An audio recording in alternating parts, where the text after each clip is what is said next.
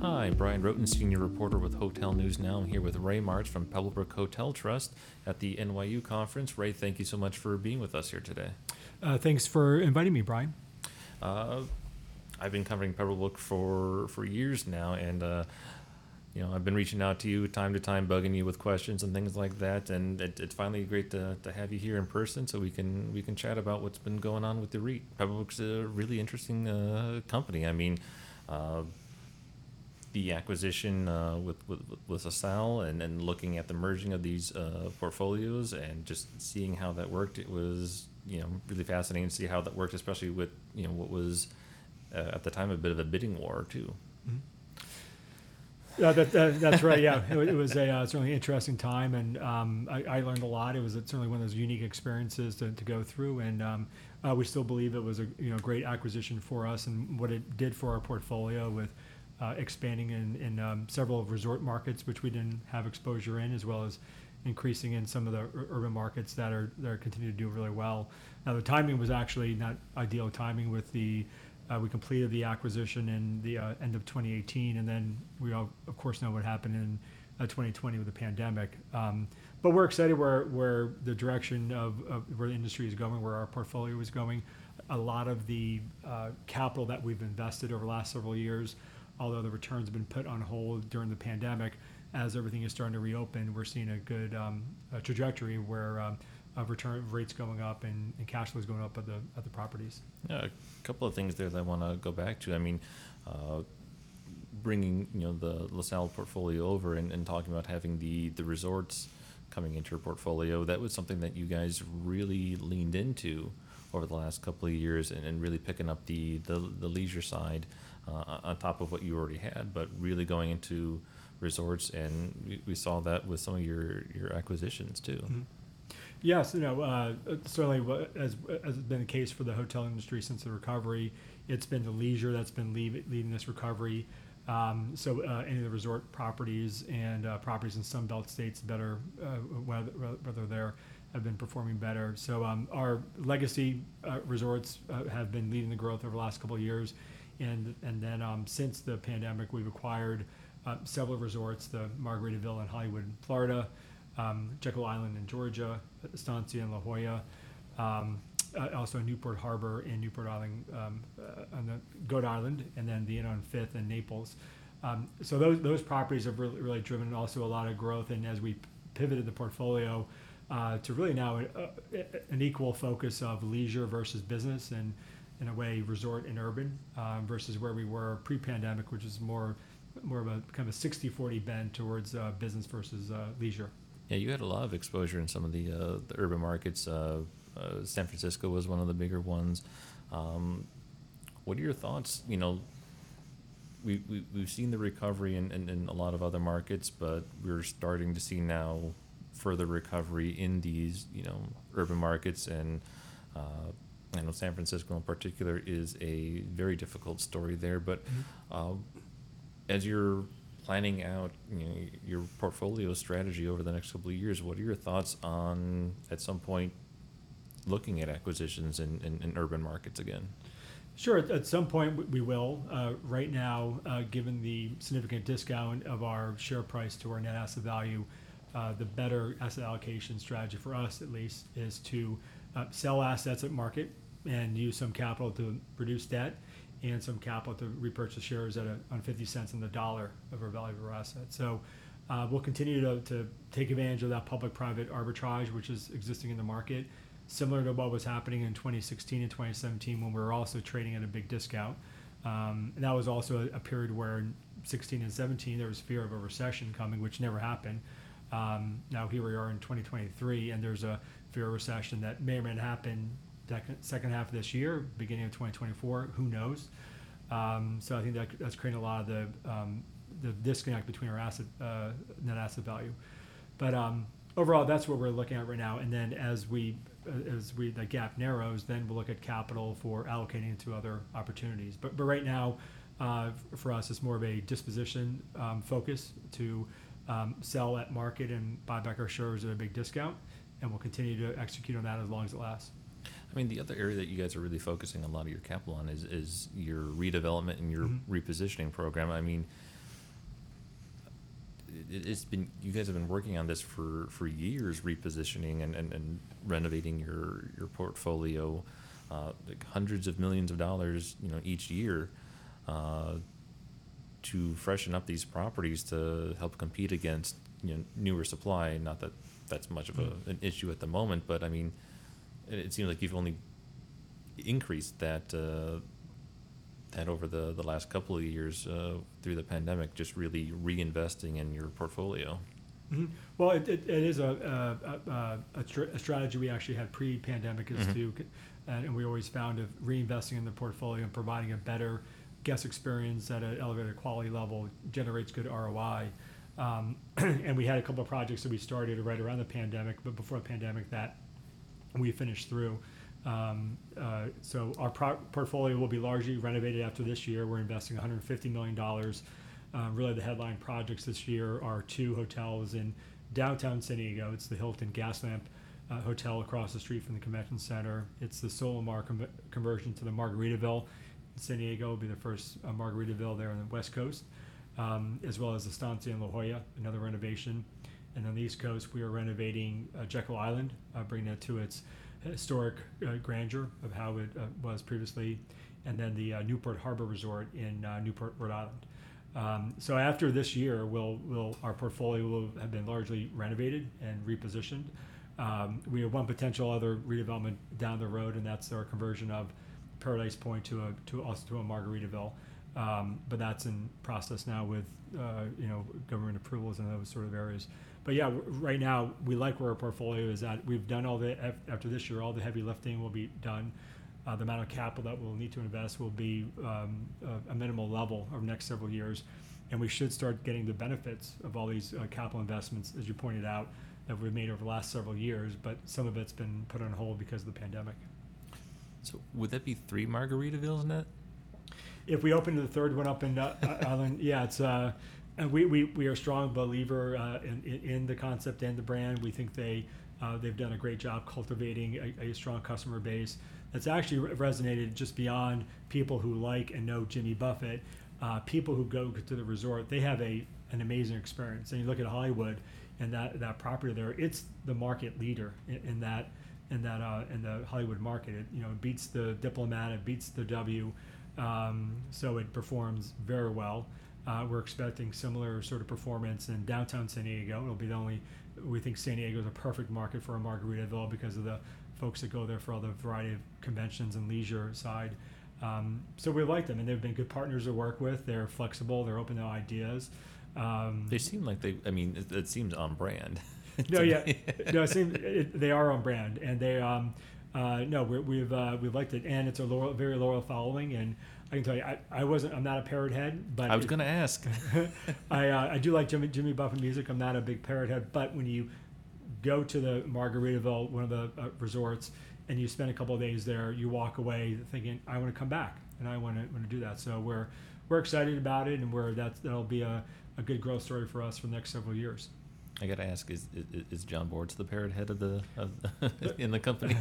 I'm not sure a Parrot head. He is one now, though. So he did go to a Jimmy Buffett concert, and he enjoyed that. So yeah, he's more of a '70s sort of a rock and roll sort of a person there. But yeah, so but hey, look, if it generates shareholder value, we're all Parrot heads.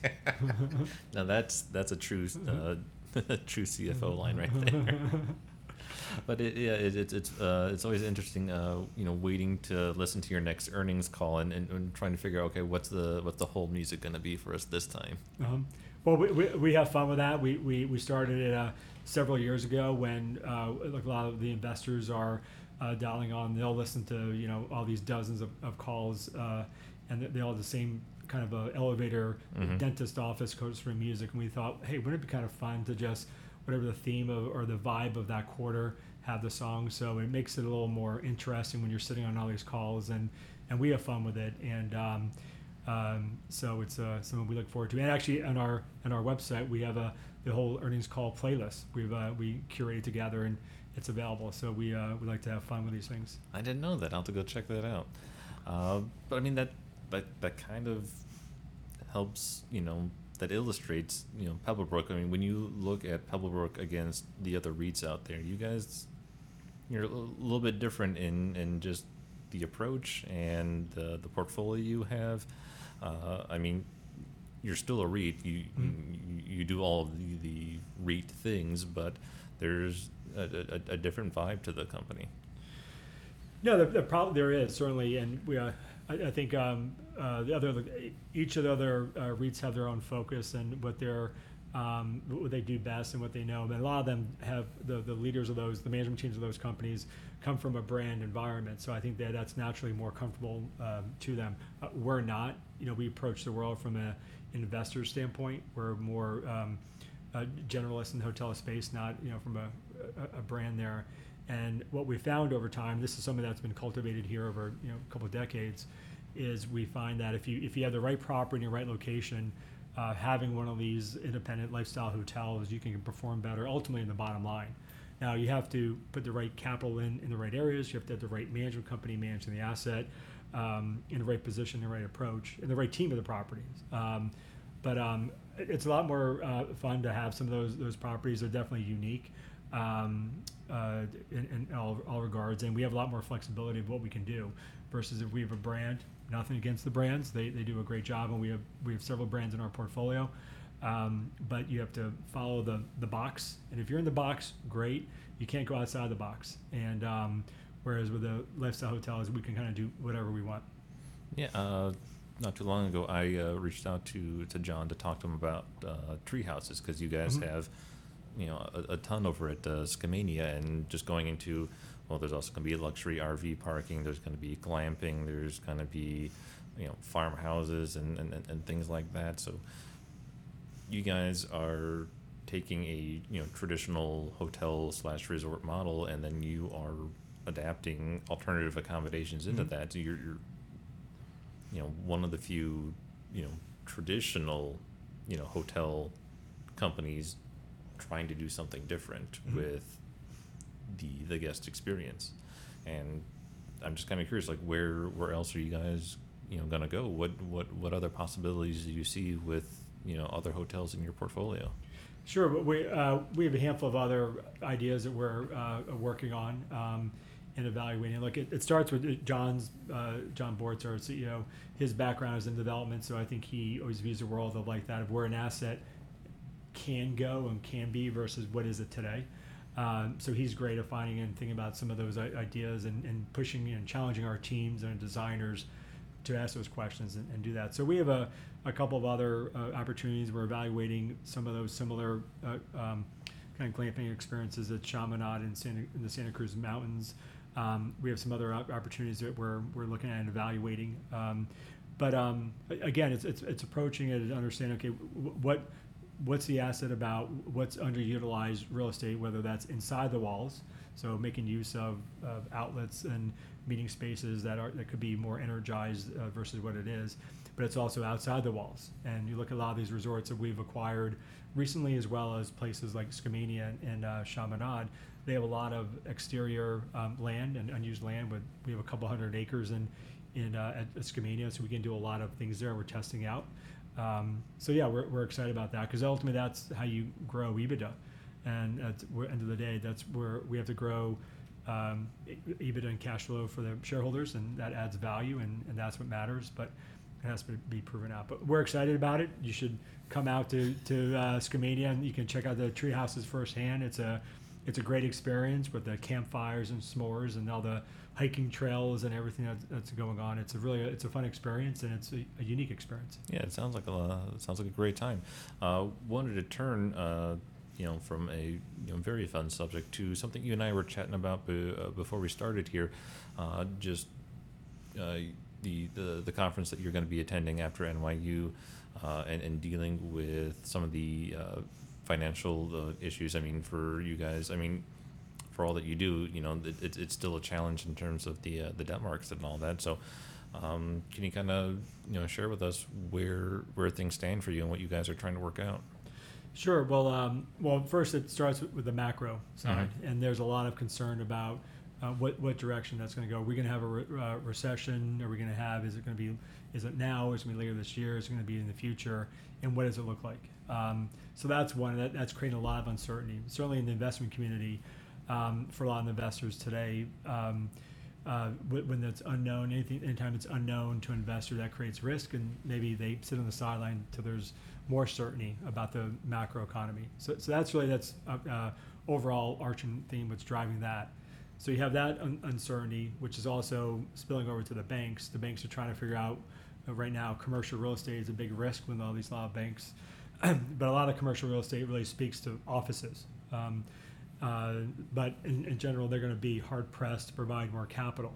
And on top of that, there was, with the banking regulators, there's rumors of the cash reserves being increased, and what that will mean is there'll be even less capital available for whether it's real estate or other sort of means. So, all that uncertainty, this means it's important to have good banking relationships. So, when there are challenges in the world, those relationships do matter. That's what we saw from the pandemic. Mm-hmm. The folks that had the best relationships got through with the best terms. The ones that viewed their banks and other partners as transactional didn't fare as well. So that's always something that we always value. So we'll have to see. Fortunately, we don't have a lot of debt maturities over the next 2 years. You recently refinanced, right? A couple of your loans to push back maturities. Uh-huh. Yeah, we saw the world getting a little choppier, so we decided to do that last year rather than waiting. And it's fortunate because of we've seen what's happened in the banking world this year with SVB and some other banks, as well as interest rates and spreads where that's going. So a lot of those we extended out about $2 billion of debt out for several years, but we're still always looking, what's going to happen in the next 12, 24, 36 months, and start planning for that now. You're always better to refinance a loan a little bit early than a little bit too late, because if it's too late, then those terms can be used against you. And again, we don't know what the world is going to look like out there, but again, we feel good. And I think what the hotel REIT model has proven is here it is, one of the worst events in the hotel industry the last 100 years, and the hotel REITs perform fine. Because we're able to access capital. If you're on the private side, that's where more of the problems have happened and will be happening here over the next couple of years, especially as more of these debt maturities come out, and there's no debt capital to take those loan maturities down. So, once it happens, that does open up some opportunities then for a company like yours, if, in a stronger financial position then. When the right property comes along, if someone else needs to sell, that may work for you guys. For us and other REITs are an advantage. If you have capital, it's a big advantage. Now, we don't see it becoming a distress situation, anything like that, because look, in many cases, the banks will work with their existing owners and not necessarily extending and pretending, but certainly work with them over a period of time. So usually these banking challenges take time, 2, 3, 4 years. That's what's going to happen on the office side. That will happen on the hotel side, and it will create some opportunities. But these things take time to develop. It's not all at once. But that wave never really materialized over the last couple of years like people thought it would. Yeah, I know. There's originally there was thought after the GFC that there would be a wave similar to the early 90s with the RTC crisis and what happened there. This one was different and much more managed. Now there was a slow distress or slow opportunities that created over 4 or 5 years, which we bought many of our hotels in that manner. In fact, we bought some out of bankruptcy effectively, but it takes time to go through. So overall, look, I think the other side is positive for the hotel industry. For any of the owners out there, is new supply will be very limited for the next several years. It's difficult to get capital to buy or to build new hotels on the construction financing side. I don't know of a single bank in our bank line that would do any of that right now. So that'll create a good environment when the recession is behind us or slowdown or where we're in. When you have new supply at less than 1% in almost every urban market, that'll create a good fundamental backdrop for the next several years. All the more reason to have reinvested in your portfolio. Well, exactly. And then when the customer continues to come back, you can charge more in your hotel, and as occupancies build, that continues to create some pressure. So we're hoping for that. We guys need to get all these channels back. Where business transient is coming back. It's still not where it was 2019 levels. International inbound travel is just starting to come back. It's still very low. So there's a lot of demand segments that are nowhere near where they were pre-pandemic. Leisure is the one exception that's been performing very well, but every other segment it's slowly coming back. Well, I think that'll take care of it for us here today. Ray, thank you so much for joining us, and thank all of you for listening. Stick with Hotel News Now for further coverage of the NYU conference. Thanks, Brian.